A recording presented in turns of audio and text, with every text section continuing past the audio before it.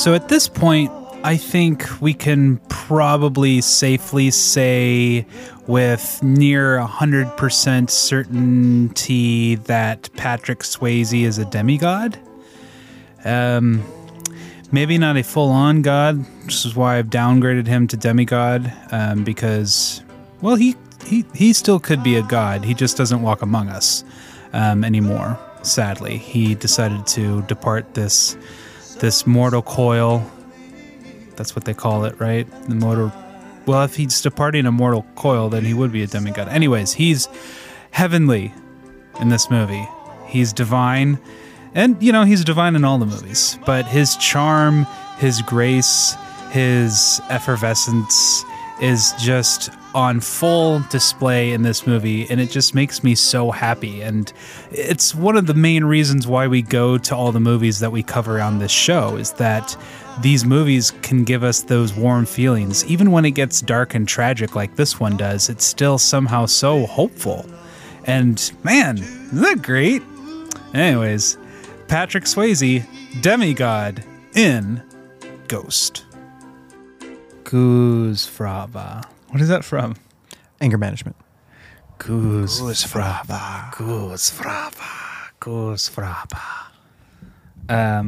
Has your anger been managed then? Mine? Yeah, yes. we're great. mantra-ing anger management. Goose Fraba. I don't know why that popped in my head. I was taking a deep breath, and I was like, gonna get to a nice place right now. Last week it was there was so much negative energy last week. Now have positive energy. It's like we're at a spa. Goose Fraba. And we have a clay bowl that we're molding. And do you hear that? Oh, I think it's the dulcet tones of 1960s R&B coming from our vintage Wurlitzer in the corner. Okay, can I Mandela? I have a Mandela effect question for you. You had never seen this movie before. No. But both Robin and I had, and we both thought that this movie had a scene where Patrick Swayze was a ghost and he was behind her while she was doing the sexy clay making, and that he was trying to touch her while she was doing the clay making. And it wasn't in the movie, and it's not in the movie. It's not in any deleted scenes. You are remembering it wrong. We remembered it wrong, but we both remembered it wrong the same way, and it felt very Mandela effecty. So if any listeners out there thought the same thing, you're in good company. Well, I feel like that's the kind of understanding of everyone has seen Ghost, and their understanding of Ghost, or they haven't seen Ghost, but they know what it is, and their thinking is, P. Swayze is a ghost, and he gets all rubby with Demi Moore, and he's probably a ghost when they're doing it. And I think there's something about the cover of Ghost, like there's some DVD or poster cover where he's behind her and he's ghostly. Maybe that's it. I think that's where it comes from. Well, hey, welcome to A Gentleman's Guide to Rom-Coms. Sitting across from me is Kelly Song. Hello. And... Oh, I'm sitting kind of... Here, wait. Kitty sitting corner? to my side is Ryan Graves. Oh, I can be across from you too. Okay, sitting across from me as well, ditto. Yeah. Is Ryan Graves. They did that on Siskel and Ebert. Every episode, they're like, this, and they introduce the other person there. I feel like I would get that wrong every time. This is Roger. No, I'm Roger. Shit. Who are you? This is Gene Siskel. Damn it. Was it live? Did they do it live? No. Okay. Then it probably would be okay. Man, I was jealous of that work schedule, though. It's like, dang, I got to go watch all the movies that came out this week. Yeah. And then write about them, and then go talk to my buddy about them. Well, go argue with my buddy about them for the most part. Well, they're going to argue anyways. You might as well argue about movies. Should we? I mean, you and I have a mixed audience. Some people love when we argue about movies, and other people are like, no, agree and love movies. It's like my mom never let me fight with my brother, because she's like, stop fighting, and I'm like, we are working out our differences. And that's all we're doing when we're fighting. I don't anticipate a fight for this episode, though. I hated this movie. No. Before we watch this movie, before we talk about this movie, before we even think about this movie, I have a game for you.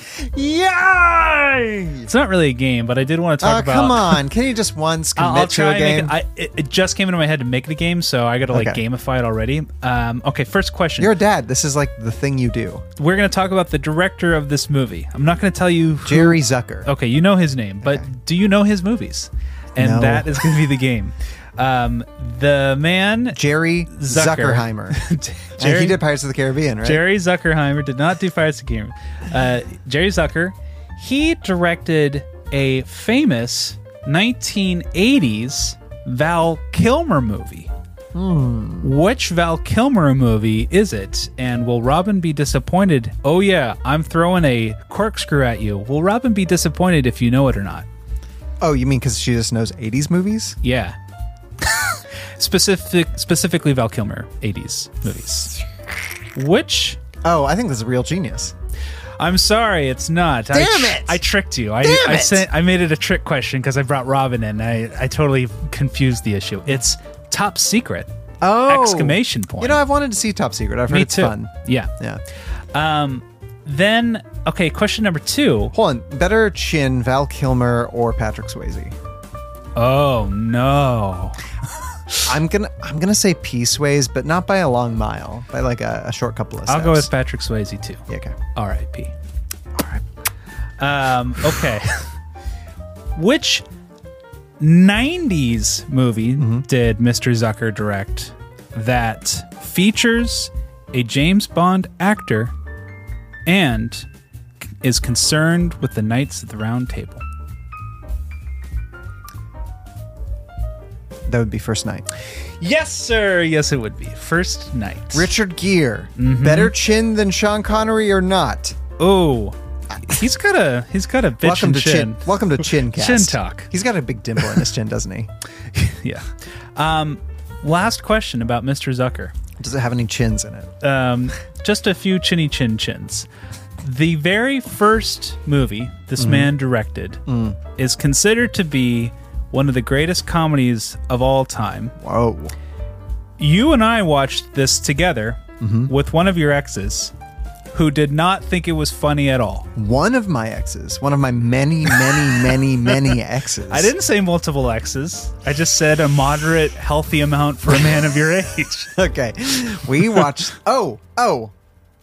Which is it? You know what I'm talking about. His first film? His very first film, considered to be one of the funniest films of all time. One of your exes didn't think it was funny. Okay, because there was a time when you and I watched Indian Summer. Not me. I don't know what that is. No, not Indian Summer. It was The Big Chill. Oh, and I think that's not a funny movie. No, it's not a funny movie. But I remember I didn't really care for it. Oh, maybe it was you that didn't care for it. That was it. I was the ex you were thinking of. I'm sorry. We broke up a long time ago. I forgot. One of the funniest movies of all time. You're going to kick yourself when I tell you. You're going to be like, Ready? 3. The Court Jester? No, that's way too long and ago. We didn't even watch that together. I can't remember. Airplane. Also exclamation point. Airplane. Hold on. That was a bad thing that you just did because that wasn't me. Yes, it was. Want to know a secret?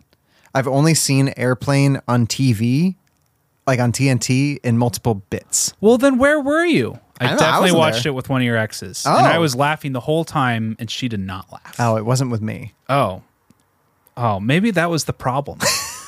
Maybe absence makes the heart grow fonder, and she just missed you. I win by default. Really? Good You game, must have been at work. You must have been down at Saucebox. I do remember you complaining about this at one point in time, though, so I was basically there. Well, do you ever have one of those nights where you're watching a comedy and it's just you and one other person and you're laughing the whole time and the other person is just crossed their arms, just like, I don't get it. It's far worse when you come out of a movie theater, though, and you were just like, oh, that was amazing. And the one thing that you want to do is like, just have some camaraderie with the person you're with, and they're like, and you're like, oh man, goodness, go run a gulag. Mr. Zucker also directed one of my favorite stupid comedies, Rat Race. Oh, I love Rat Race. As well as he was an executive producer on Police Squad and produced all the Naked Gun movies. Wow, what a storied career he's had. So Jerry Zucker is mostly known for a very silly, goofy comedy career, but here he is making Ghost, in 1990, when all he had done was Airplane, Police Squad, and he hadn't even made First Night yet. Wow. But once you make Ghost, then it's like, okay, you can do a King Arthur It's movie. an interesting turn from comedy to drama rather than the other way around. Yeah. But there is something, I can kind of see it, can't you? Yeah, no, I totally can. Like, he seems to have an awareness of like timing, at least. Yeah. Like all of Airplane is about timing. Everything Whoopi does in this movie is so sharp and perfect. Whoopi's comedy is gold in this movie, and I love Whoopi. But there are times in this movie where I'm like, I'm also on P. Swayze's side, and I'm just like, shut up, just bring it down just a little bit. You're gonna get us in trouble. Yeah, exactly. Well, in that case, let me just tell you a story. Tell me a story, Turk. Let me tell you a story about love, D'Artagnan. I ask you about love. Probably quote me a sonnet. I'm not much more than an interpreter, and not very good at telling stories. That's the end. What do you mean that's the end? That's not. It's the beginning of something interesting. Listen, that's the end of that saga. The end. Patrick Swayze breaks into a abandoned loft apartment. Oh, and yeah. It's very creepy and scary and spooky. And he just drifts around for a long time. I loved that I got to watch this on the night of Halloween. Yeah, it opens a lot spookier than it actually is. And I just love that expectation of like, all right, because there's, in the 90s, there wasn't a lot of like ways to communicate what this movie was. You just had word of mouth and trailers and posters and Siskel and Ebert, and that was it. And so it's like, all right, here's the new movie, Ghost. And so they're like, I don't know what we're getting into. And it just kind of feels on brand for a movie called Ghost. It has a very creepy opening. Yeah, it really does. It's setting you up for a movie that doesn't exist until far later in the movie. Yeah. Yeah. Yeah, so we meet Patrick Swayze with a sledgehammer, and it's like, this is a good bodice ripper opening, too. Yeah. Like, yes. Like him and Demi Moore and their friend, who is a Goldwyn. Is he related to the Samuel Goldwyns? Maybe just the Hollywood Goldwyns? Maybe just the Charlie Goldwyns of Connecticut. This is Tony Goldwyn.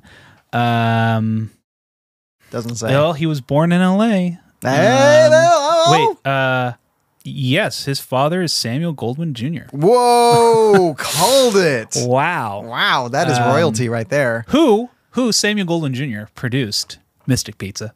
Oh, thank you. I actually really like Samuel Goldwyn's like the blue opening. Yeah. What do you call that? Yeah, the logo, the tag. Yeah, it's really cool. I like it. It's classy. Yeah. Okay, so we got the three of them, and they're setting up this apartment that the other two have bought, and there is this scene. You're right, very bodice rippery, because she has a sledgehammer and they have sledgehammers, and they're both naked. Not naked. Sorry, they just don't have their shirts on. Yeah. Well, she has like a tank top. I was just envisioning them naked. Yeah, it is hot. It's very hot.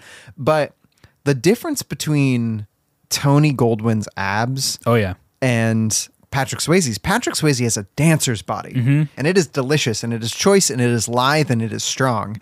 And then you have Tony Goldwyn's, not Samuel Goldwyn. Yeah, Tony Goldwyn's. He's like, he's okay. No, he has jacked abs. But he has he's standing next to Patrick Swayze. No, the difference isn't that Tony Goldwyn has less attractive of a body. It just feels more.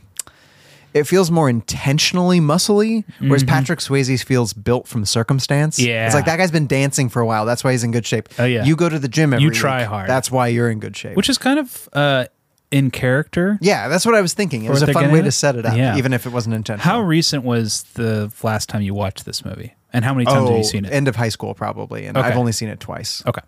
Yeah, again, first time. And this is a very spoilery movie, so if you haven't seen it, spoilers abound. All the way. So they're setting up this cool ass New York City apartment. Huge, gigantic. Like they got in the late 80s. There's still trash everywhere. Like later on, this is going to be worth a lot of money. Like I don't know. New Yorkers, tell me, is this still possible to like find a pretty dilapidated space in downtown? I tell you what, Ryan, if you go into any of the businesses where nobody's going back to work, No, none of those. But like, this is like a Portland thing where it's like you probably 20 years ago probably could find a lot of houses to flip downtown Portland. Oh, for sure. Apartments to flip, but now I feel like it's probably been covered. Robin It's been talks done. about, she used to live near Wallace Park in Portland, which is like a pretty affluent neighborhood. But it was like back in the day before it was expensive. Yeah. And she was like, there was one point in time, there was a house over there that was like $220,000, which now is closer to like probably $1 million just because nobody can afford houses. Yeah. You all know. Yeah. Who am I talking to out there? Yeah, we get it. But yeah, it feels like they got on the not on the ground floor, on like the second floor of this place. But they got a killer deal, and all they had to do was like knock some walls down and clean everything up, and it's good to go. And she's got it like she's an artist. Yeah, she's a sculptor. Like she makes a pot or two, but she makes weird art too. Yeah, she's got some really cool installations. Like, okay, you're pretty solid. Yeah. And she's like, I like when they're setting up and Patrick Swayze helps them bring the angel in. Yeah. That scene is fantastic because like he runs and jumps with his legs and kicks it out, and then he brings the angel in that's being hoisted through the second story window. So we see the angel, and then somebody's carrying a mirror, right? Yeah, that was a cool setup. It was a cool setup, but it's thematically great because it shows the three of them in the mirror, and then Patrick Swayze kind of like walks past the mirror, and then you don't see him in the mirror. And and then it cuts to like just a little further away, and there's this thing covered with a big white sheet that kind of looks like a ghost. Yeah. And it's just like, this whole setup is so great in this movie. The mirror shot reminds me of the mirror shot that's in Contact. Do you know what I'm talking about? Oh, I do. Yeah. Guys, that one's more complicated for sure. You guys, just YouTube Contact mirror shot. It'll blow your mind. Like, even just look at a GIF of it. It just freaks your brain out. And the way... Like, I mean, actually, you know what? You can go just look up how they did it, but they literally just carried a mirror next to the camera while she was running the entire time. Crazy. Oh, it's so insane. It's so weird. Anyways, there's so much iconography in this movie that's just kind of like omens and like charms. Like he finds a lucky penny and there's a cat who doesn't like him, and there's the angel, and what else the cat is there? doesn't not like him until he's a ghost, right? But the cat itself is, one of the great icons of like it's a lot of like spiritual, ghosty, archetypey stuff. Yeah. Was there any other big icons? Because I felt like the movie was doing a pretty good job of being consistent. Well, I mean, they do have like the psychic that can talk to ghost, which is kind of necessary iconic to the plot. It's necessary to the plot, which is why I guess it's not just an item. Yeah. There's a lot of totems. Yeah, totems are good. That's a good way to put it. Yeah. I wish there was like sometimes these are like radios where it's like, a radio will pop up and through the static you can hear ghost voices or something like that. Like in Frequency. Like in the movie Frequency, right, Ryan, where like they use frequency. Dennis Quaid. Check it out. 2000. It's a good movie. So why would a phone have a motivation to kill you? So what do we just kind of meet them, and the first act is just kind of devoted to showing us their lives, because then we see Patrick Swayze at work, and he's like, well, I have a dancer's body, but I gotta have a real job. And it's funny because like he's chatting back and forth with his friend, and he's nervous about a thing, and his friend's like, don't worry about it, it's gonna be fine. I love their little elevator gag. Oh, it's so funny. It's hilarious. And then it's funny when he's walking to his office, and he finds the older lady in the office, and he's like, hey, looking great.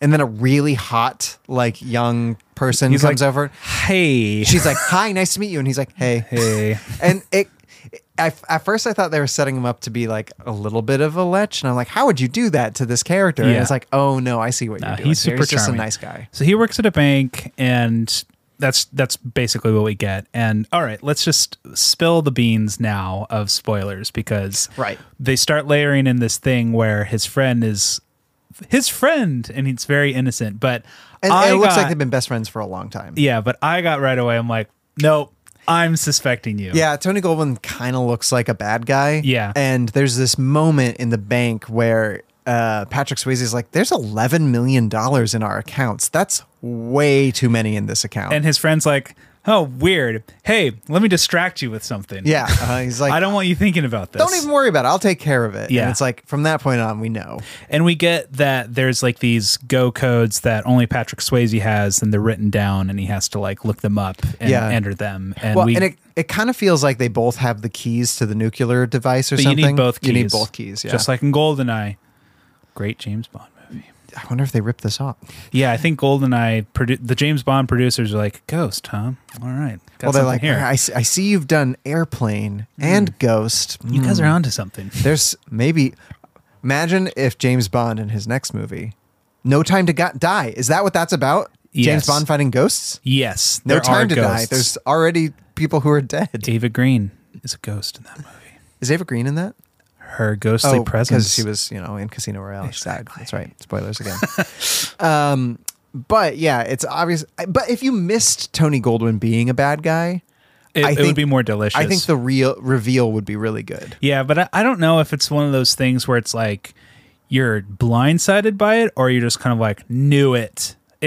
I think there's a lot of knew it audience members that are enjoying themselves. I know Sarah would have seen it a billion miles before even me. Sure. I mean, I don't know. Like I can't even remember the first time. Yeah. But so that's the setup. That's what we got. And we get their life at home and have some very sexy like pottery making. It's really sexy. It's good. Like the sex scene that they film is really great. Just we don't get a lot of classic 80s profile makeouts anymore. Yeah. It's a good makeout like shot. That's how a lot should be done. And it's like they hide it with OTS a lot these days. Mm-hmm. That's over the shoulder for you normies out there. Oh yeah. Having just watched Dirty Dancing, it's really interesting that there is almost an identical shot, and maybe there's a supercut of like Patrick Swayze's back, because there's a shot where Demi Moore is like, lifting his shirt, grazing my fingers on your back, and I'm like, ooh, that looks nice. And I'm pretty sure the exact same framing and like moment is in Dirty Dancing when Jennifer Grey and him. Well, I mean, maybe it was in his contract. You got a back like that, you might as well use it. Well, I'm also wondering, like, there may be a hat trick where it's in Roadhouse too, where like the hot lady in that is like, ooh, I like your back, because he is, like you said, that dancer's physique is just. There is a moment in Red Dawn when he seduces like a Russian spy. No, he doesn't. No. Oh man, but Patrick Swayze is like a James Bond-esque figure who's got to seduce the bad guy. Oh. I'd like to see that. Well, in this one he doesn't. Him and Demi Moore, they have what amounts to a very sensual but very chaste sex scene, 1980s wise. Yeah, and it's really great because it's not trying to show this like dramatic story of like two people falling in love the way that Dirty Dancing goes. No. It's like we're establishing this guy's life, their love. Yeah. And establishing the stakes of like, because we kind of know that something bad's going to happen. Yeah. And we're establishing we don't want that to happen. Right. Because like he's a banker and she's an artist, and she's not super successful or anything. And in fact, I think in this, she gets panned by the New York Times. Yeah. And he's like, don't worry about it. But he can take care of them. And so they feel safe. Mm-hmm. Right. And the way that their love is where he feels safe with her, but he's also worried about losing her. Yeah. In that way that I think a lot of people who have had good things going for them at a certain point in time, but have experienced bad things in the past. Like, you have that worry. There's got to be a name for that, or like a German word for that, Yeah. I have this, like, I think it's a complex that all of us have growing up with watching movies. And for girls, there's the like Disney princess complex of like showing all these movies of what your life ought to be like, these Disney princesses. Mm-hmm. For me, it was like all these movies of like the perfect man had the perfect life until he lost everything. And I'm like, am I going to lose everything too? There's a great Bluey episode about this actually, where Bluey's watching a movie and she's trying to relate to the main character, but it's like this character of like, there must be more to life than this kind of song. And Blue's like, wait, am I not experiencing life correctly? Like she gets really confused and Dad's like, don't worry about it, Blue. It's just a movie. I wish I wasn't different. Oh man, songs. I wish I were I'm a popcorn. One popcorn, please. Sure. Bingo, don't touch that. Dad, am I different like Chunky is? Huh? Yeah, well, no. Bingo, no, mate. I think I am different. I'm the only one of my friends who doesn't watch movies.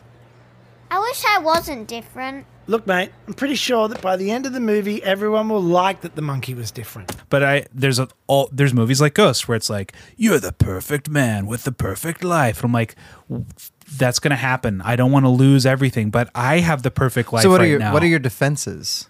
Against losing my perfect life? Yeah. I don't know. Can I tell you one of mine psychologically? Oh, like you say, get out of here, intrusive thought. What do you do? No, the opposite of that. Well, not the opposite. Oh, you embrace the intrusive thought? It's more like this thought where it's like, I can't hubristically think that my life is great and perfect, because as soon as I think that, it will be destroyed. Right. And so I always have to be negative about stuff. Yeah, that's a good defense. Be a real cynic about your life. Not a big cynic. You just have to have at least a chink in your armor and see it. Yeah. I mean... That might just be healthy living, though. But that's all the other, like, great storytelling in our life will remind us of, like, I think most people have this feeling of, like, we don't have everything we want, but we got what we need. And there's the fulfillment of... always get what you want. Sorry.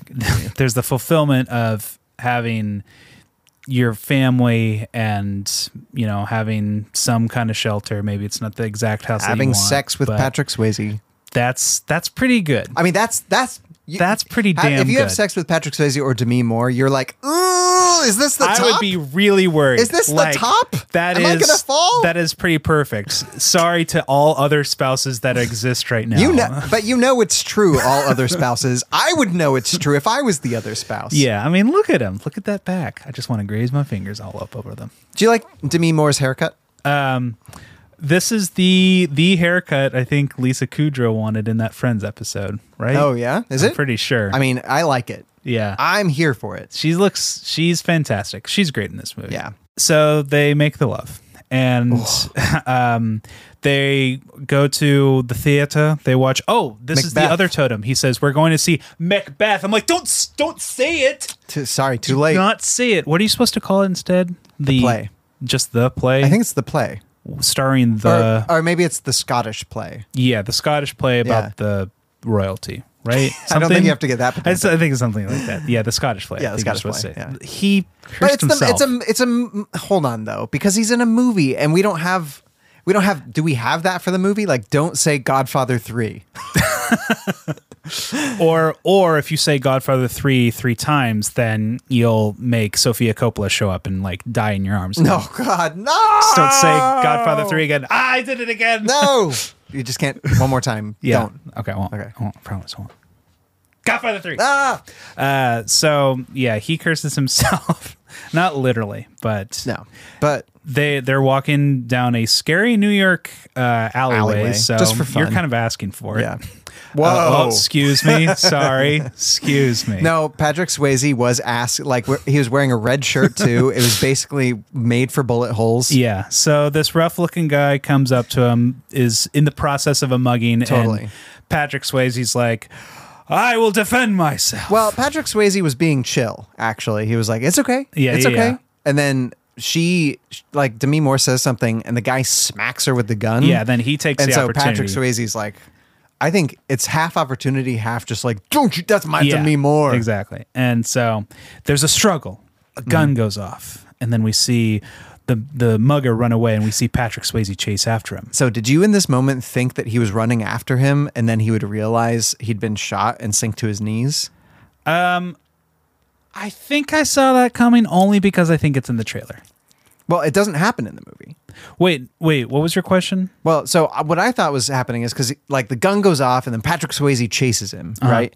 And then he like slows down at one point in time. And I thought, oh, this is the point where we're going to see him from a distance, like look down, bring his hand away and then like fall. And then Demi Moore was going to run after him because it also was a really beautiful shot. So I thought they were going to linger on it for a while. But what happens instead is he turns around and sees his dead body being, or his dying body being held by Demi Moore.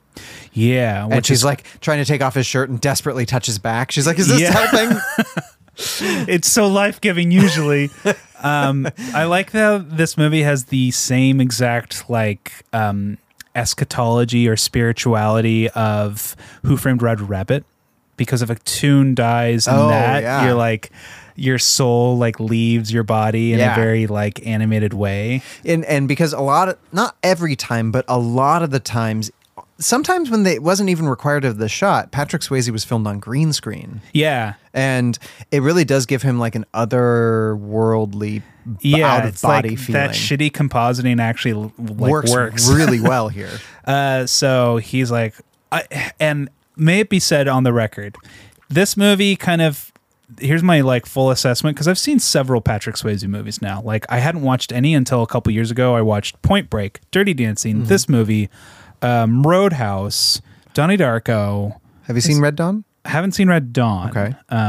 Any other significant Patrick Swayze movies I should know about? Well, I think those are all the ones I've seen. Yeah, those are the biggies. Plus Red Dawn. Yeah. I think my assessment of him is technically he's not the greatest actor, but he's probably the most open-hearted performer.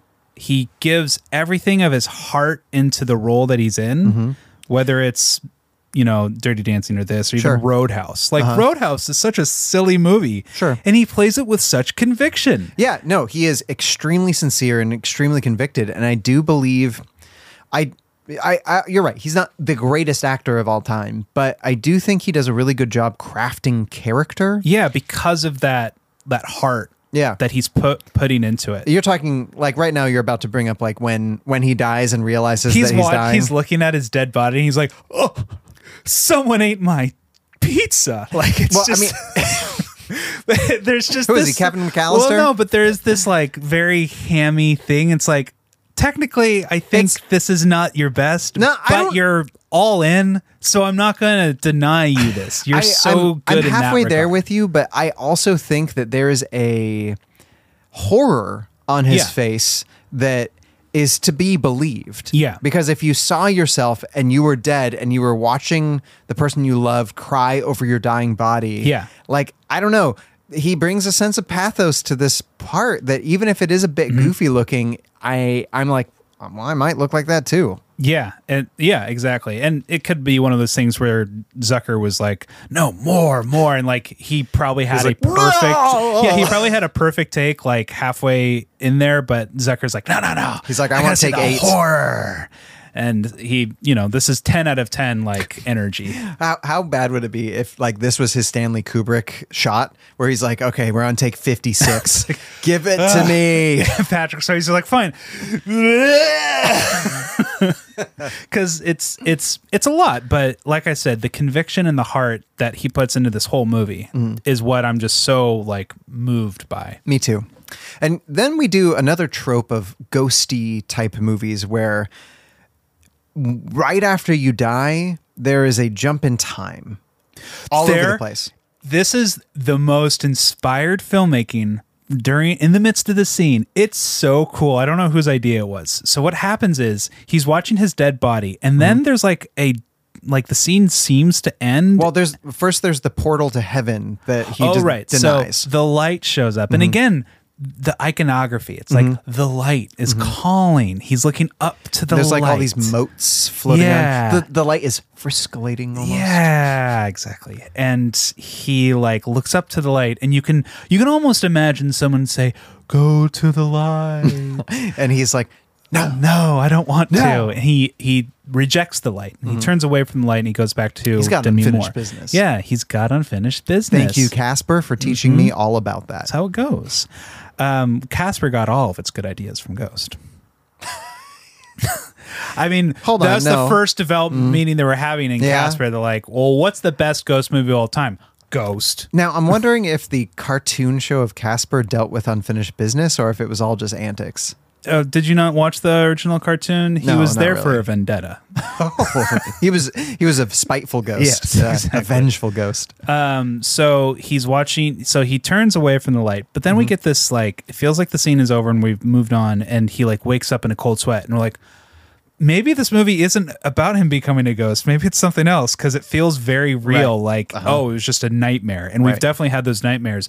I've specifically had the nightmare of, oh no, I got shot trying to protect my family. I died. And then you woke up with an angel. No. Well, yes, in a way. And those dreams are so freaky. Have you had that dream? Where I've been shot? Yeah. I've been stabbed before. Yeah. So he has that, oh my God, it's just a dream. And Demi Moore starts staring at him in a very like dream figure way. And it's like, oh, it's not real. Yeah. And then he wakes up again. He has another dream within that dream of the angel that they were like lifting up from earlier in the movie, like falls and like breaks. And it's so creepy, surreal. Like it has that taste of David Lynch, but in a movie that's like 1980s, 1990, like gooiness. Yeah, I mean it's like if David Lynch was a meal, it's hard to swallow because it's like you're eating what's that? Is it the puffer fish where it's like 1 out of every 8 of these is like if it's not prepared right, it will kill you. Yeah. That's what a David Lynch meal feels like. Yeah. But this is like that, but you know it's safe. Yeah, exactly. Because it's a like 80s romance It's movie. just a little dollop on your whole meal. So you can have that little bit of bitter of like, whoa. And so then he snaps out of this weird dreamlike reverie. Yeah, and he's in the hospital watching him be dead and watch Demi Moore walk away. And he gets approached by another ghost. Yeah. And he's just like a nice old man who's waiting for his wife to die. And he's like, oh, it looks like she's gonna pull for dang it. Yeah, and I just like this little fantasy world that has this kind of like in engine like what's it called, like the lore of like this is just how ghosts work. There's a whole TV show about this, also called Ghosts. No, there's a new show called Ghosts. Yeah, I don't know what that's actually about. Yeah, this is it 6 Feet Under or Dead Like Me? Oh, right. Yeah. I think it's Dead Like Me. One of those. Yeah, where it's just about a bunch of ghosts who help people be ghosts, basically. Yeah, yeah, and I like there's something romantic about this guy that we meet who's just like waiting for his wife to die, and you think, oh, maybe after that they'll move on together. Yeah. You know? Yeah, and they see another guy die, and he goes to the light, and we see lucky devil. Yeah, just going straight to the wherever it is. And since we see this happen, we also like he's like, oh, that's good because when the other one happens, it's freaky, and so it's like there's a little foreshadowing, literal foreshadowing because they're shadows. But I like how they're like, this is how it works, right? Like, I'm a ghost, you're a ghost, there's ghosts over there. Here's the rules. You might be hanging out here. You might go up to the good place. You might be taken down to the bad place, but that's how it works here. Yep. And Patrick Swayze is like, oh, okay. And he's at the funeral. Well, yeah, and he also gets like told like, you'll get watch used out for to doors. Yeah, you'll get used to doors. Don't worry about it. And I just like the very commonplaceness of it all. And we see him actually pass through a person and like the magical realism of like, well, he saw inside that person. Yeah. I mean, it was an unnecessary shot for the movie to continue, but I liked it. It gets at that like there's like physics involved with what's going on here. Yeah, and I think what it does is it helps us relate to Patrick Swayze's character, not just in a cerebral way, but like you say, we're saying like in a physical way where we are concerned for his experience. Yeah. Which is hard to do for a ghost. But there's also just practical things that we need to understand in order to enjoy the plot, is that we need to be told and educated that he cannot manipulate the physical world, at least for now. For now. He has a hard time moving through spaces. He needs the door literally held open for him, but that doesn't necessarily mean he can't go through doors. It's just something that he needs to overcome. But he can teleport, and we're not sure why, but that's okay. Yeah, I was waiting. There's a part where he jumps into a subway. I was waiting for the subway to keep going and have it so that he realizes that he needs to go with the subway. Yeah, because like he's a spirit. He just needs to concentrate or something. Yeah, because like he's not going with it because it's not taking him anywhere. Well, they don't get super granular about this. But later on, when he's learning to move objects, the ghost that's teaching him is like, do you think that's, a floor that you're standing on? Do you think, you're actually doing any of these things? And I like the idea of he's able to go downstairs and stand on ground and stuff only because it's so natural to him that he wouldn't think he couldn't.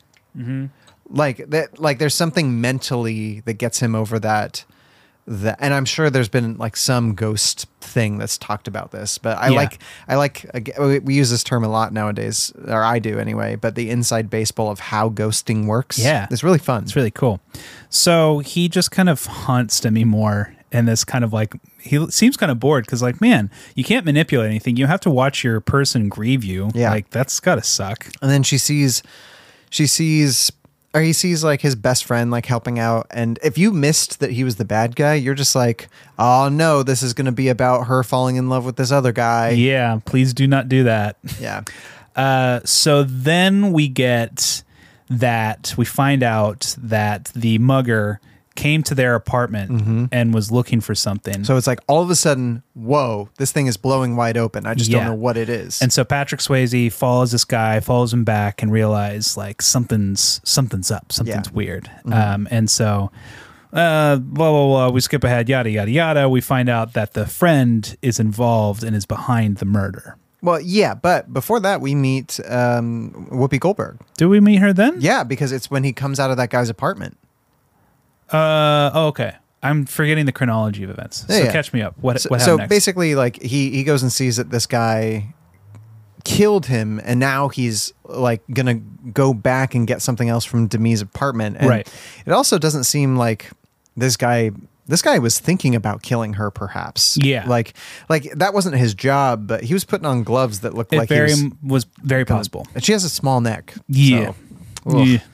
But when he leaves that, he like walks for a couple of minutes, and then on that same block is Whoopi Goldberg's place. He wanders in, and I also like this idea of just him like, well, I can kind of go anywhere I want in a way, and I can just kind of watch this like whatever this is. And he's like, she's a spook. She's not even like telling the truth. She's just a con artist. But as he's watching her and making, I like how we learn this. They do it so well because as she's doing her fake, psychic reading stuff.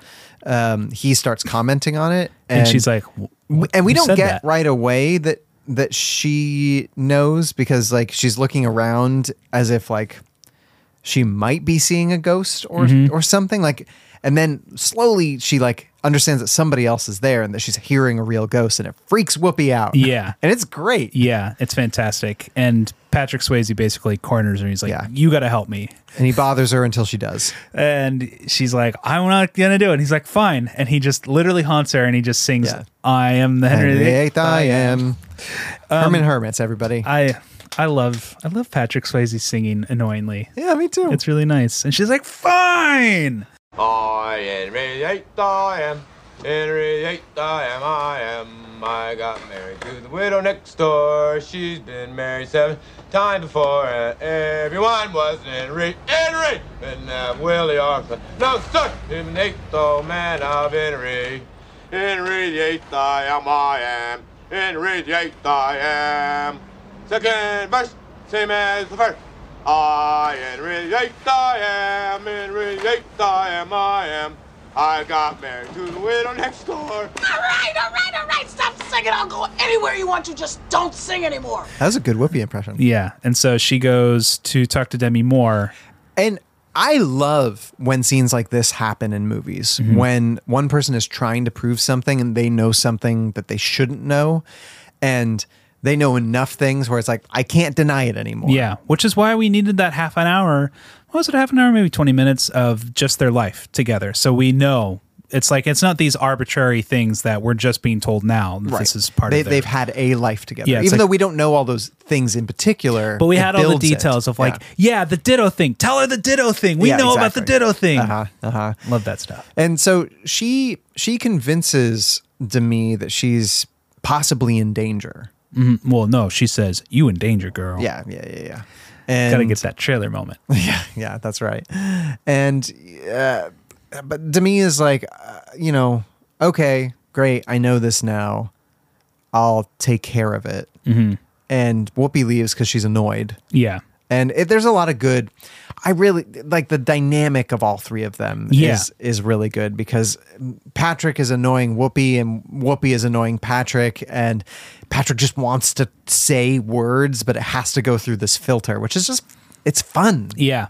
Yeah. So Demi Moore's like, okay, message received. And so she tells the the friend, who is the Mr. Goldwyn Jr. And so we Jr.. figure out that his scheme is that he's working with these bad dudes and is in a money laundering thing, and was going to had his friend murdered so he can get the codes to like do this laundering. No, and that's he wasn't actually trying to have his friend murdered. He was trying to have his friend mugged. So that the guy would, he needed the guy to steal his wallet so he could get the codes. Oh, just steal it. Okay. Yeah, and so when he shows up, he was like, "You weren't supposed to kill him." Like, and so it's this hard thing because this movie is like, this guy is a villain, which he is. He's laundering a bunch of money for drug cartels. Yeah. First, not cool. But on top of that, he was having his friend mugged so that he could do it and putting him in a dangerous situation.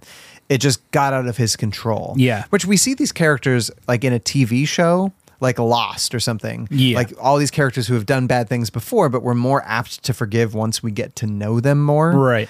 And then this guy's beyond forgiveness. Well, but not because he's necessarily done anything worse than any of those characters. Like Sawyer and Kate have done bad things that have gotten them into trouble. But maybe they're not bad people. Right. And that's what the TV show takes episode upon episode on episode to forgive us. Yeah. Or to give us so that we forgive them.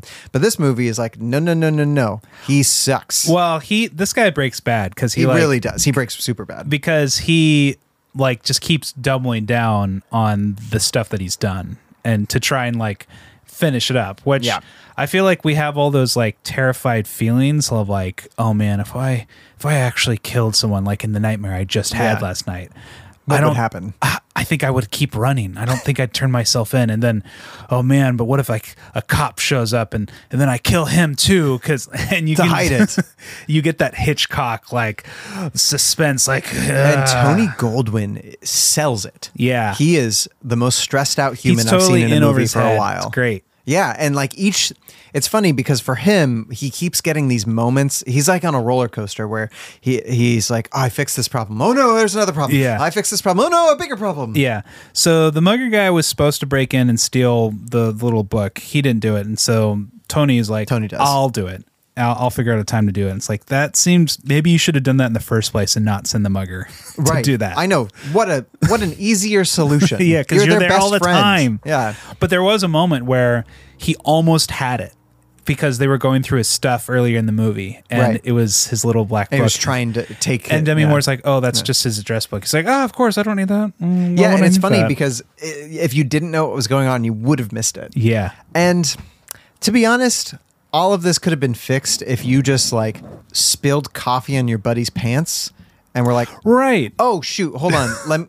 Here, change out of those. I got a clean pair. Let me bring these to get laundered. Yeah. And then you like just slip it out of his wallet real quick like that. That's all I needed to do.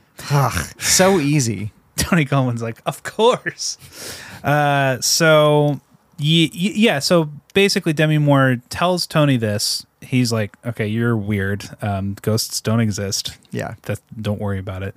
But then she also goes to the cops, and the cops are like, ghosts don't exist. Ghosts don't exist. Also, Whoopi Goldberg is a criminal and a con artist, and she conned you. Yeah. And Demi Moore mostly believes them. Right. But not totally. Not totally. Yeah. But seeing her cry makes me sad. Ugh. It's the worst. She's got good cries. Yeah. And like Patrick, we know what is going on with the bad guys because Patrick Swayze is clocking all of it. Yeah. For us. Yeah. So he also gets thrown off a train by a mean ghost. Oh, right. So there's this time where he goes on the subway because he's just ghosting Tony Goldwyn, and the subway man like sees him and he's another ghost. And he like comes right at him, and it's really scary. It's really effective. He's a scary dude. He's also a character actor from that time period.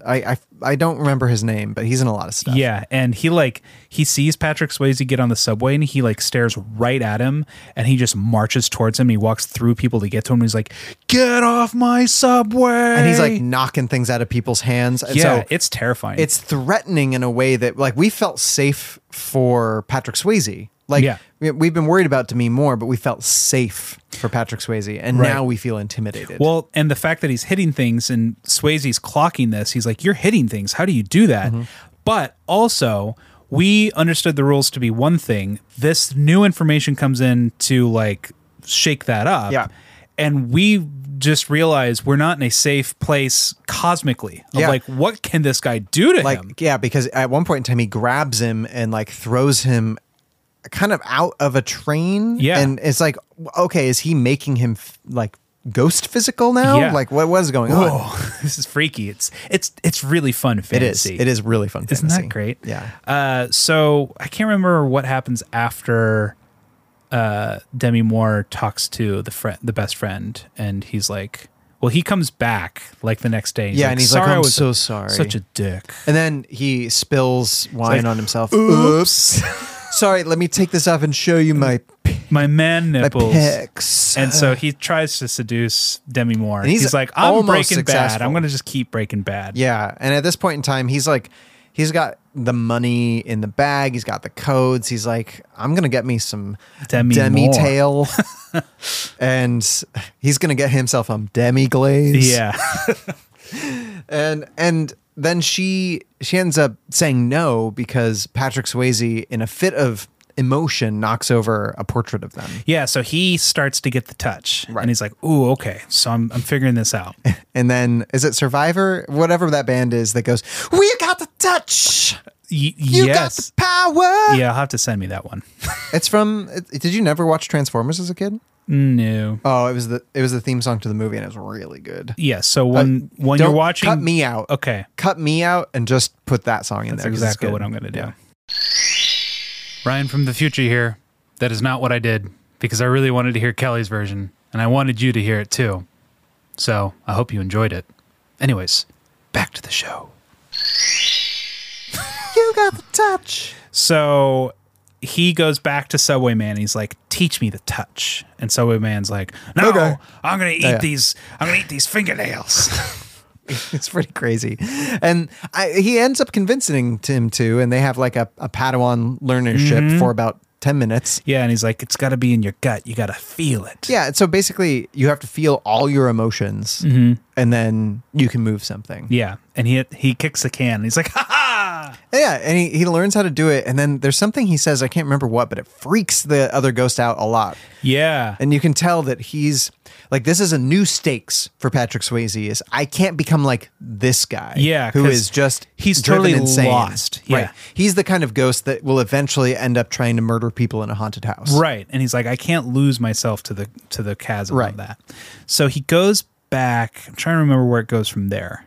He gets a scheme. I think that's when he goes... He goes and gets Whoopi? He figures out what he can do, because he's figured out, oh yeah, he's watching what that's right. Then Tony's doing. I think it's at this point in time that he figures out, oh, Tony's the bad guy. Yeah, and so he's got this money scheme. He hears what he's going to do with the money and what it's going to take. There's like this fake name that's been made, and there's going to be accounts moved around the next day at 3:55. Oh, and he has to save Whoopi because the guy comes to Whoopi's place of work and tries to kill her. Oh yeah, they figure out who Whoopi is. Yeah. And so he saves her life. So they figure that like they can make Whoopi up to be this person, this non-existent person, to go withdraw the money from the account before it gets shipped out. Right. So it's actually a good thing that she's a con artist, because she's going to have to use these con artist skills. Exactly. And so they go to the... so good, huh? They go to the bank, and it's really fantastic because she's in the regalia of like this rich old lady, this purple dress. Pretty silly, yeah. And it's just a really good comic performance. And this is where Jerry Zucker really is coming in hot with like getting her that pitch perfect. This is why I think she won an Oscar. Well, and this is right before her turn on Star Trek Next Generation, which is a very different part. It's a like calm, measured she won performance. She won Best Actress in a Supporting Role for this. Oh, worth it. Fantastic. Worth it. Yeah, and so it has a lot of like close calls where she freaks out. She's like, $4 million? Yeah. And Patrick Swayze's like, shut up.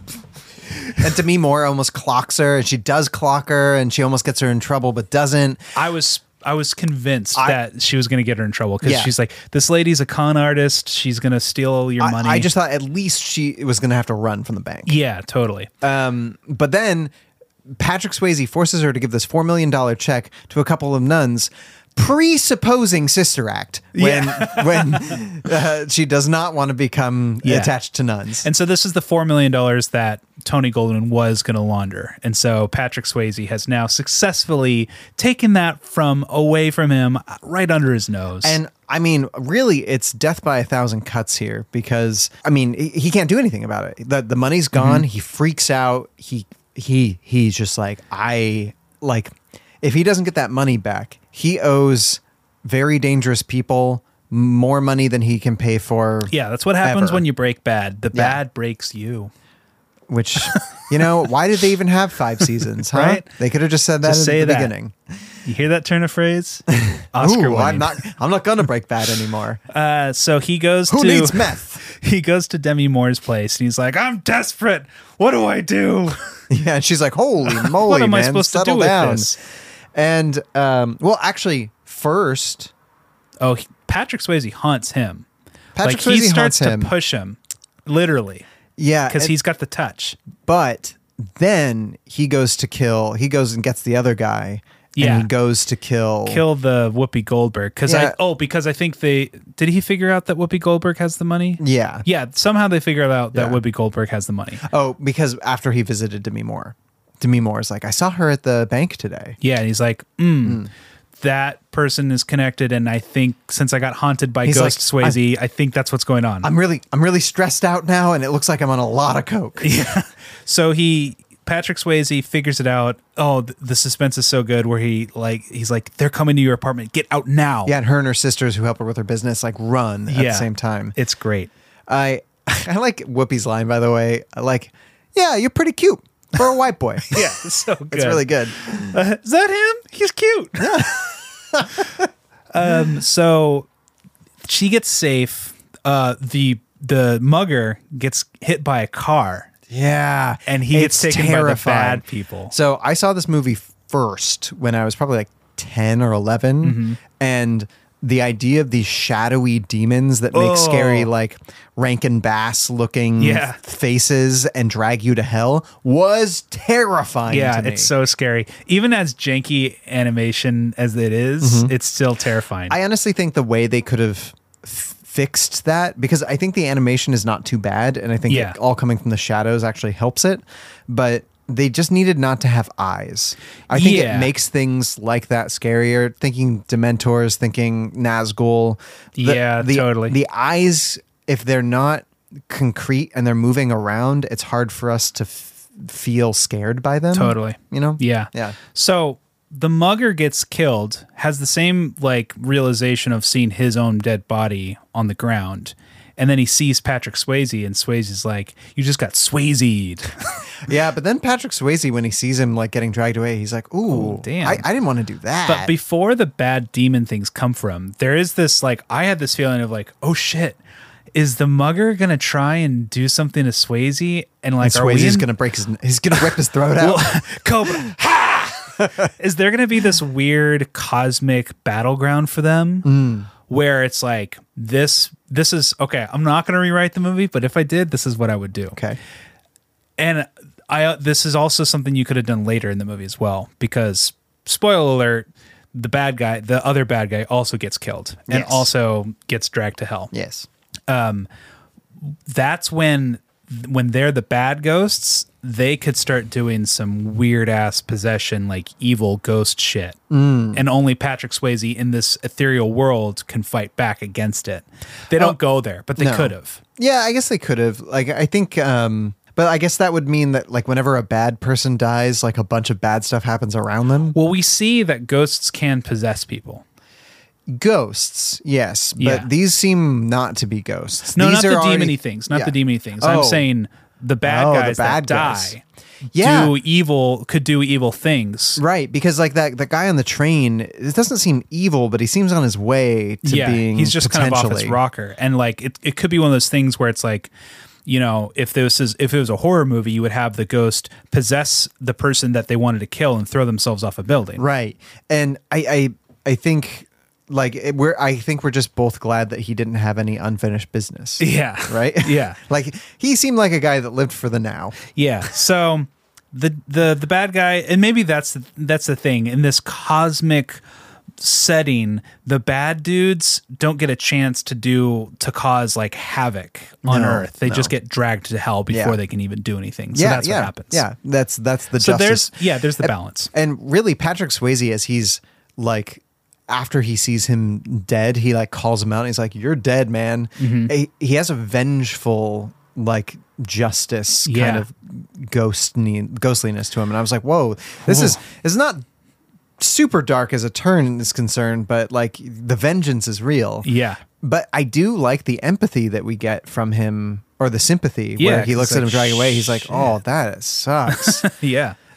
Which sets us up for the later sympathy then. Yeah. So he goes back. It's him, Whoopi, and Demi Moore, and they call the cops. Yeah, and Whoopi gets to come clean and is like, "Don't worry about it, but he's here. Just I'll help you guys talk." Yeah, and then it becomes, "I'll help you guys screw."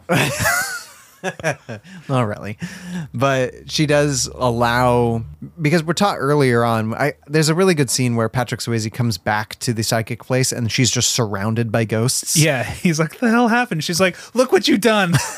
And she gets possessed by like this guy and is able to kick him out, but it leaves this ghost really tired. Yeah. And so it like really teaches us like what's going to happen. This movie's so good because it's just like, all right, we're establishing the rules, we're showing you how it works, and then we're going to put it into practice later. But you have what you needed to understand the stakes. With each new rule that comes into play, they do a practice run of it.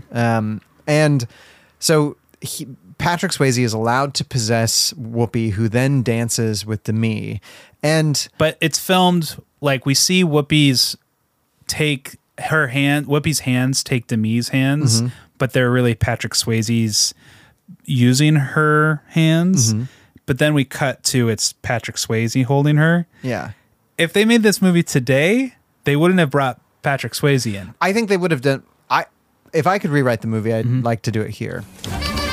You write your first draft with your heart, and you rewrite with your head.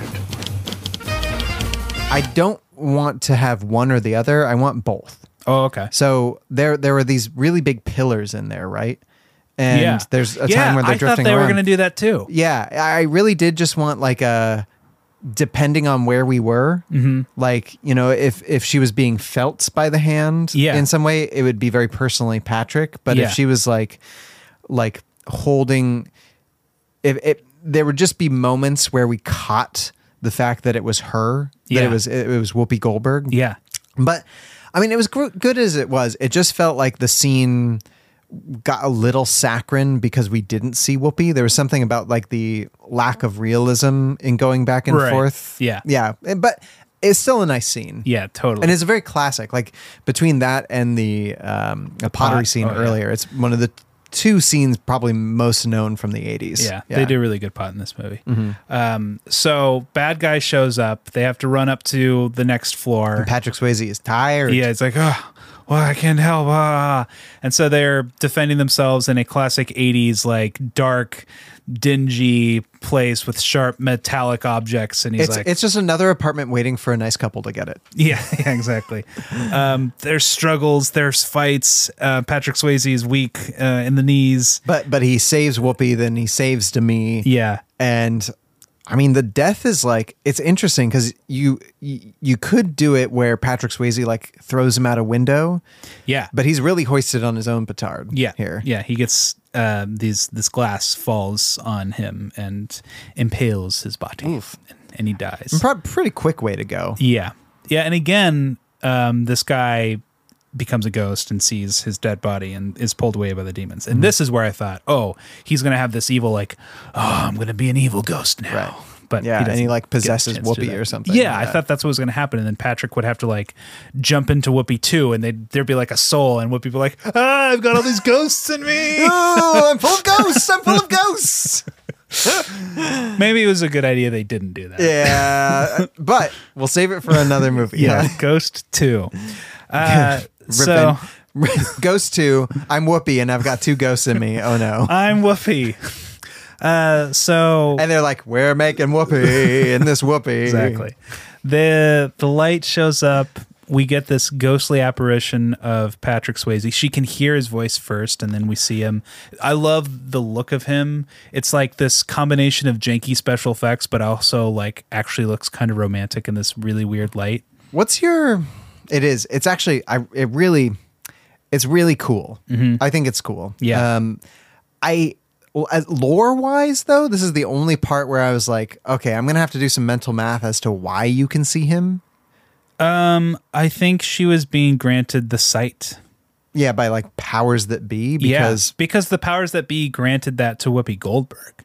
Like for some reason, not that she could see him, but she can hear him. Sure. So for some reason, she has the gift to hear him. Right. And so she has this very temporary gift for limited time only, the ability to see him. And yeah. That's it.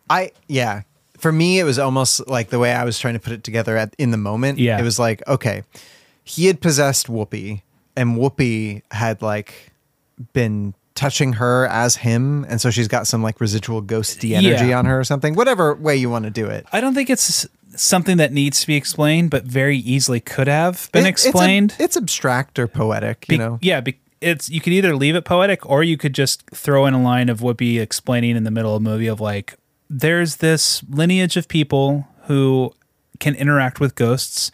Mostly you can only hear them, but there have been accounts of being able to see them once in a while. Yeah, it's like because she has her sisters. Maybe you could do something where like when her mom did it, her sisters helped, and every once in a while they could swear that they saw a ghost or something. We don't understand why this is. Some say love, some say this, but whatever it is, some say it's 20s. Yeah, some say it's $1,000 in a cashier's check. Then you can see anything. But yeah, I've seen everything. It's this beautiful, beautiful ending, and I for a second thought, well, is he just gonna like become like physical again and just be like, mission accomplished? Let's go to Vegas, baby. This movie's now just called Human. Yeah. But no, he goes in the light. It's very beautiful. Yeah, and he leaves, and it's a nice version of our story that we don't usually get, where the couple in question is brought together at the end. Yeah, only to let each other go, which is a very bittersweet ending, but I like it. Yeah, it is interesting when they do this in P.S. I Love You, when the desecrated body of Gerard Butler comes back to life as a zombie. Yeah. All right. Gerard Butler doesn't want brains. What does he want? Me need brains. Me need booty. Me need emotions. I'm glad they didn't do that either.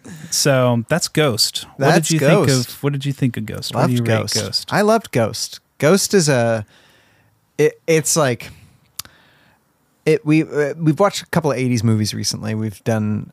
Not recently, but let me just take movies that we did Mystic Pizza, we did Footloose, we've done Dirty Dancing, we've done this now, and this is up there for me. Yeah. I really like it. This is like a 4.5 for me. 4.5 for me? Yeah, it's just such a cinematically, plot wise, it's just a well-made movie. Yeah. And for our genre, the romance that they're touching on is so felt. Yeah. Yeah. And it's not complicated by like any other romances. Like, you know, in the movie, it's not like we have another couple that's doing something or whatever. It's just the romance between our two people, the obstacles that they face. Yeah, it's great. Yeah. Fantastic. Well, on that note, let's take a break and come back with Trope Talk. Trope Talk. And we're back with Trope Talk. It's like Ghost Talk, because that's what we're talking about. Oh, it's Ghost. It's Ghost Talk. We're just talking. It's just literally Ghost Talk. It's one of my favorite kind of talks. We're just doing Ghost Talk. Yeah, it's Ghost Talk. All right. Yeah. All right. That's good. The trope I'm bringing forward today, approach the bench, is supernatural romance. And what is the supernatural romance able to do that natural romance can't do? Sometimes jump really high. So you've got vampires in love, sure. Or one's a vampire, the other is a pale, pasty white kid. Usually that's the kind. Mm-hmm. Yeah.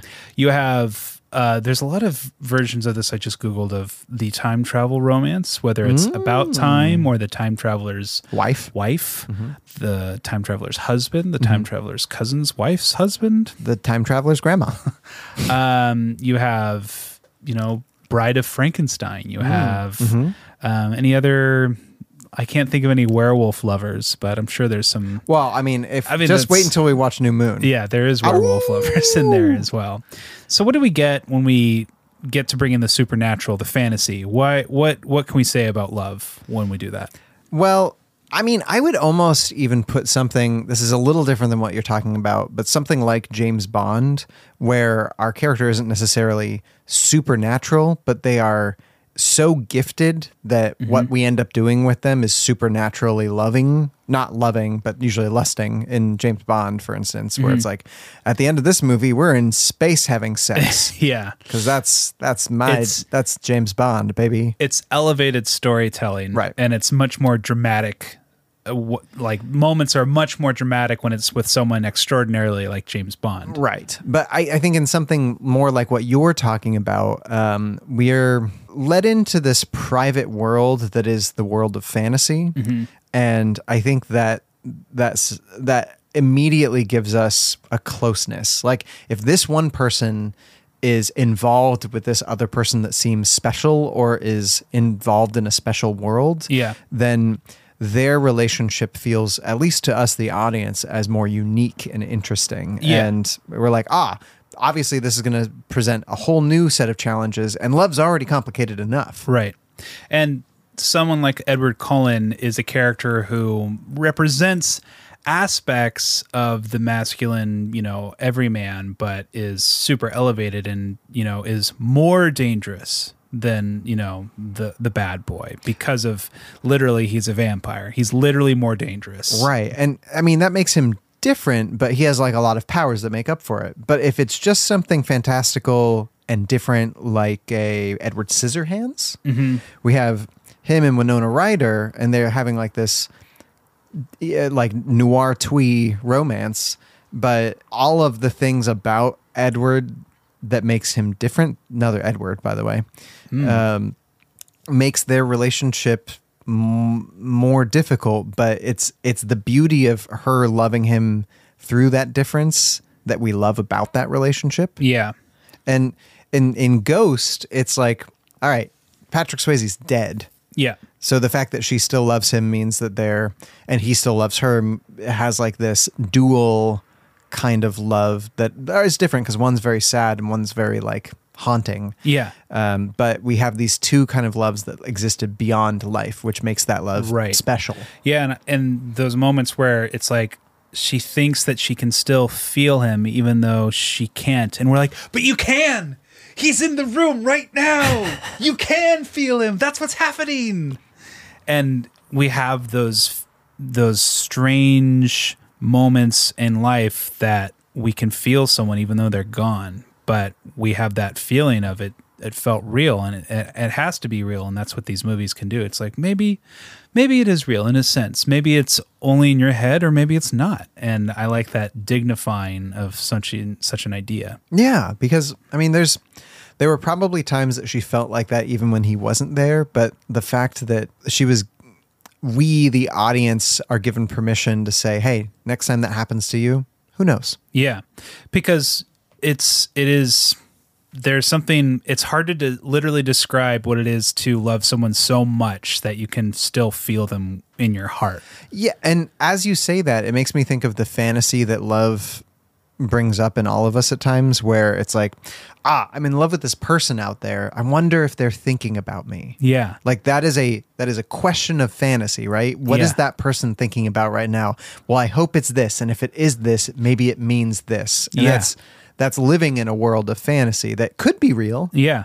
Yeah. And just that idea of fate and just two people so perfectly, made for each other that it was the fates that brought them together. And it would have been nice if the end of Ghost, there was like a supernatural reason that she was able to see him. And it was something to do, even if it was a Disney reason of her love was what let her see him and the form that he takes. But it doesn't even have to be explained though, because it is. She sees him. Yeah. take what you will from that. He is known to her. Mm-hmm. Let's not talk about it really much anymore, but I like a good fantasy adventure romance as well, when it's something like, Avatar or Lord of the Rings, where we have like two characters that are fighting the good fight together. Mm-hmm. And it's just like, sometimes we want to champion these two people who are fighting the good fight, and we want to champion them in love. Yeah. And when they can't be together, we're like, well, at least you're fighting the good fight out there. and it gives us more to root for a lot of the time. Yeah, because we like them. Yeah. And we're rooting for them. That's Supernatural romance. Ooh, 15 seasons of it. Let me get out the collections. What's that thing, church? Collection tin? Is it a tin? Mine always had handles and there's a little bag on it. Mine was like a big, deep platter. Yeah. Well, let's pass out the big, Did you ever drop the collection platter. Tin? Oh, no. That would be embarrassing. I did once. Oh. It was mainly like people mainly put checks in, but this one had like a bunch of coins that probably some kids put in there, and it just went like... Well, I'm really not going to drop that because it's digital, so that's okay.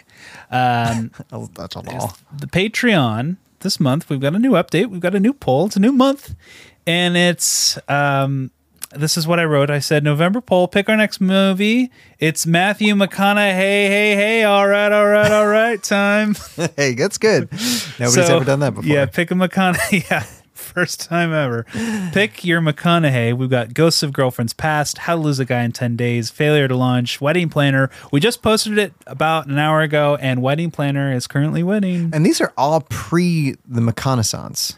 Yeah. Well, I think Ghosts of Girlfriends Past was post McConaissance. Oh, it was? Yeah. Okay. But hey,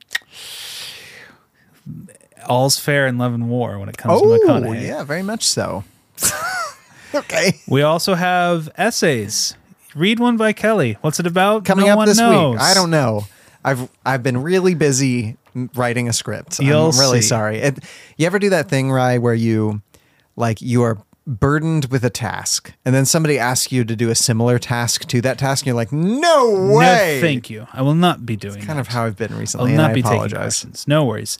We also will have very soon, hopefully by now, maybe a little bit after this, bonus episode on Gilmore Girls season 5. Will we, Ryan? We will. I watched several episodes in the past 24 hours. That Life and Death Brigade. Whew. It's such a great episode. It's so fun. That one is directed by Kenny Ortega, who was the dance choreographer in Dirty Dancing. Yep. I remember us looking up that he had also done Gilmore Girls episodes and how happy that made us. There's a crossover here. He also did the episode They Shoot Gilmore's, don't they? Which is the all-night dance-a-thon. Dance-off, yeah. Oh, man. He's always there for, like, the big ones. The big, like, changes. Yeah. Because, like, that one is where she basically falls in love with Logan. And then the dance one is when she breaks up with Dean. Yeah, Oof. and goes for it with Jess. It's big. Okay, that's going to be the bonus episode. We get into it, as we always do with the Gilmore Girls episodes. But we get into it with the Gilmore Girls. Yeah, so other things that people can get into is my really cool Golden Sword collection. A blessing from the Lord. God be praised.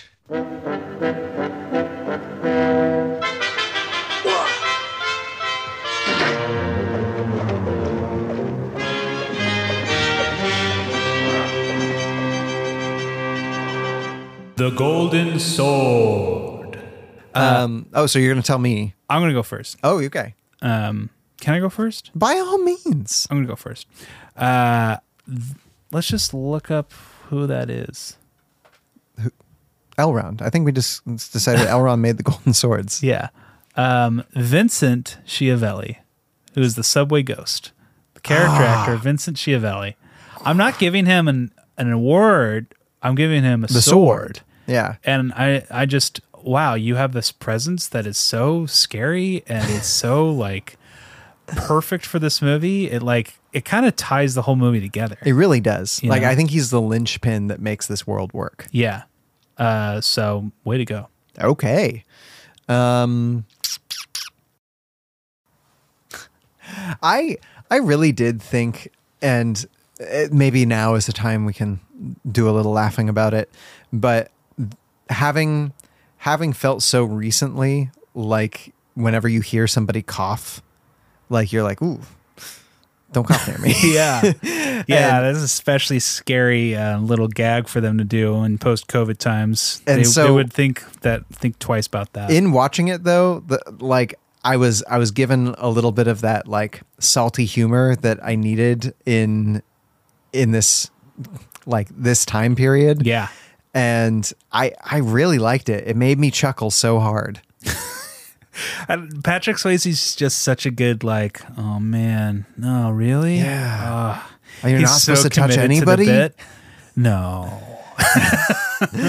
And so the comedy of that scene just gets the golden sword for me. Yeah. Okay. How you feeling? What'd the doctor say? He said that it was contagious. That it was really. No. Yeah. He said that I shouldn't even be coming in today. What about the rash? The rash? Mm-hmm. The rash is also incredibly contagious. He said it's been spreading.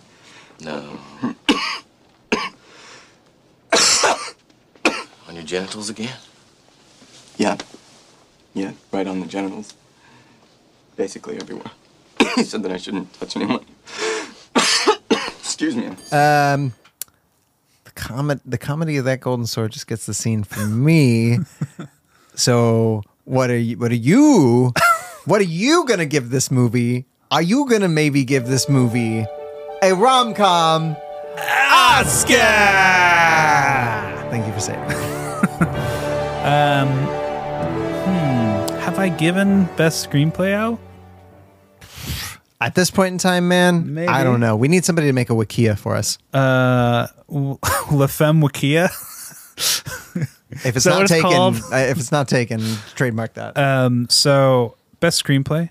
I just think it's such a solidly built story that everything is very firmly structured of like, we're in this fantasy world, but it's not like Lord of the Rings fantasy, but there are rules, there's stakes, and there's magic that can be bent and there's magic that cannot be broken. Right.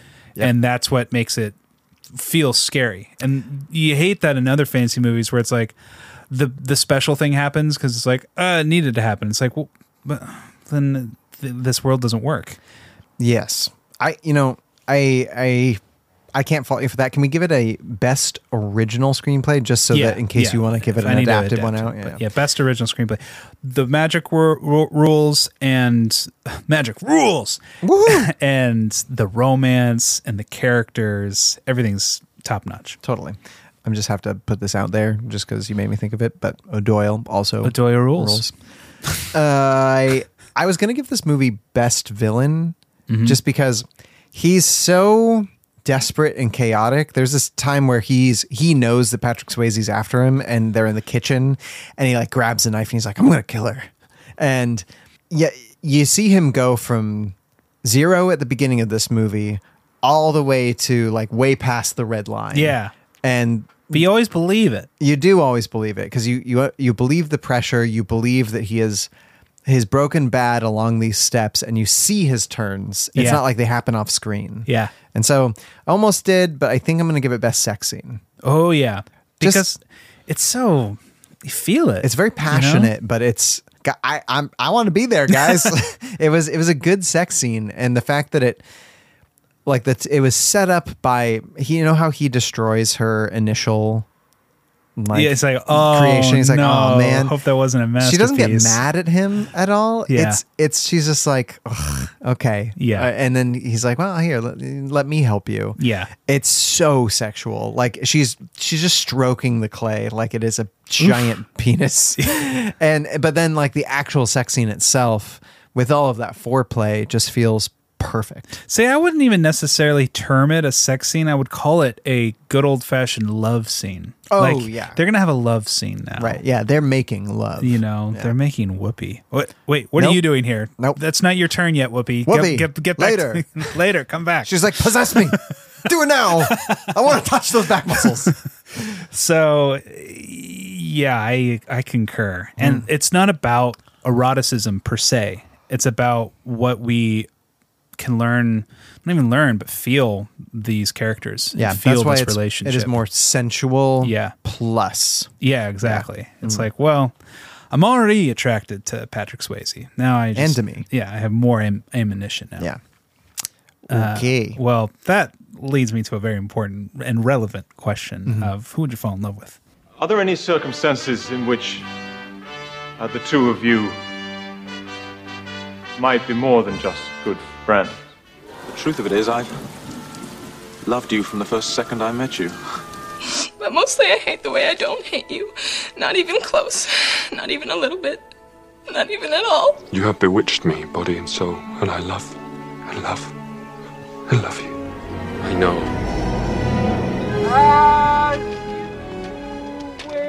Tony Goldwyn. Thanks, man. You're great. You look. I love your abs. Not in this complicated movie. at all. No. Who would you fall in love with? I guess Demi Moore. I mean, it's split right down the middle between Demi Moore and Patrick Swayze. Yeah, it's a tough call. But I'm just a little bit more heterosexual, so I guess I'll go with Demi Moore. It's like, Sure. You know, it's a real toss up in terms of personality. Sure. I think I already feel the things that Patrick feels about life, and having someone to be like, hey, everything's great right now. Sounds good. And so I'm also going to go with Demi in this She one. would be a very good partner to have. Yeah. Right? Did you like all of her art? I couldn't tell if it was all done by her or she collected things, because I don't think she built that Wurlitzer. No, I That's don't a think piece so of either. art, right? It's a beautiful sculpture. Yeah, I think I liked most of her sculptures in this movie, so I was like, yeah, this wouldn't be hard. Because you know that thing, if you're dating an artist but you don't like their art, how tough that is. Yeah. Robin, I like your stuff. Yeah, you're a lucky man. I mean, Sarah's a good artist in her way. She just doesn't share enough of it. She's starting to more. Robin actually came home the other day and she was like, you know what? Sarah's talking to me more about art these Very days. creative. Yeah. Yeah. And man, Sarah's the best because she's a really good singer. She is a really good writer, and I just want her to do more of it publicly. So this is my call for that. She also makes good shelves. Yes, solid shelves. I don't. That's more craftsmanship. She's my handy though. woman. Yeah. Yeah. There's a good Instagram viral story I saw. It's like trophy wives sometimes are trophy wives, and sometimes they're the handy person around the house. Like, that's Sarah. She's the one who builds things and fixes things because I can't do that. Maybe she's a trophy wife in the respect that she can build you a shelf to put For your the trophies, trophies. on. Yeah. That's exactly what it is. On that note, that's Ghost. Loved it. Do we know what next week is? Yes. I think we had a plan for this month. I think we're watching ROSALINE. Oh, that's right. Yeah. We have to catch up on last month. ROSALINE came out. ROSALINE. It's on Hulu. So get your Hulu subscriptions, people. Yeah, I mean, you can just, you can do that first month free thing if you really want to. Borrow a password. I know they don't like you doing that. Hulu. Does Hulu have like you know how Disney Plus has the chink? Yeah. Does Disney Hulu Plus? have that one? Hulu's like green. You know who's the worst is Paramount's, where it like has a certain amount of things happening, but the sound that it makes, there's like one too many sounds, and so it doesn't ever land correctly. Ugh. Yeah, I know. Whose is the best? Yeah. Who's? Yeah. You gotta hand it to the OG Netflix. Yeah. OG. It's pretty good, especially like with the rainbow effect. Yeah. Yeah. Yeah. So much so that my son goes, da-da, da-da. Actually, if I'm giving it like all time, I'd probably give it to NBC. Bum, bum, bum. Oh, okay. That's the original. I didn't know if those were allowed because this is like the beginning of the streaming, because it's both audio and visual, because the NBCs, the CBSs, the ABCs, they had different call signs all over the place. Yeah. I'll give it to Netflix, but then NBC, if I was going older, NBC. The Peacock. Okay. Well, Kelly, I love you so much that if I died, I would haunt your house, and I would. Luckily, there's no cat for me to freak out, so I would just continue not freaking out any cats in your house. Oh, great. Well, there's 2 cats in your house, and so I'd make this place crazy. That's how much you love me? Yes. All right. I love you. I feel the love. And this is where we will say goodbye. Ryan and Kelly must bid you adieu. Thank you for listening to our review. Rate and subscribe, we'll even take a bribe. So see you next week on A Gentleman's Guide to Rom-Coms.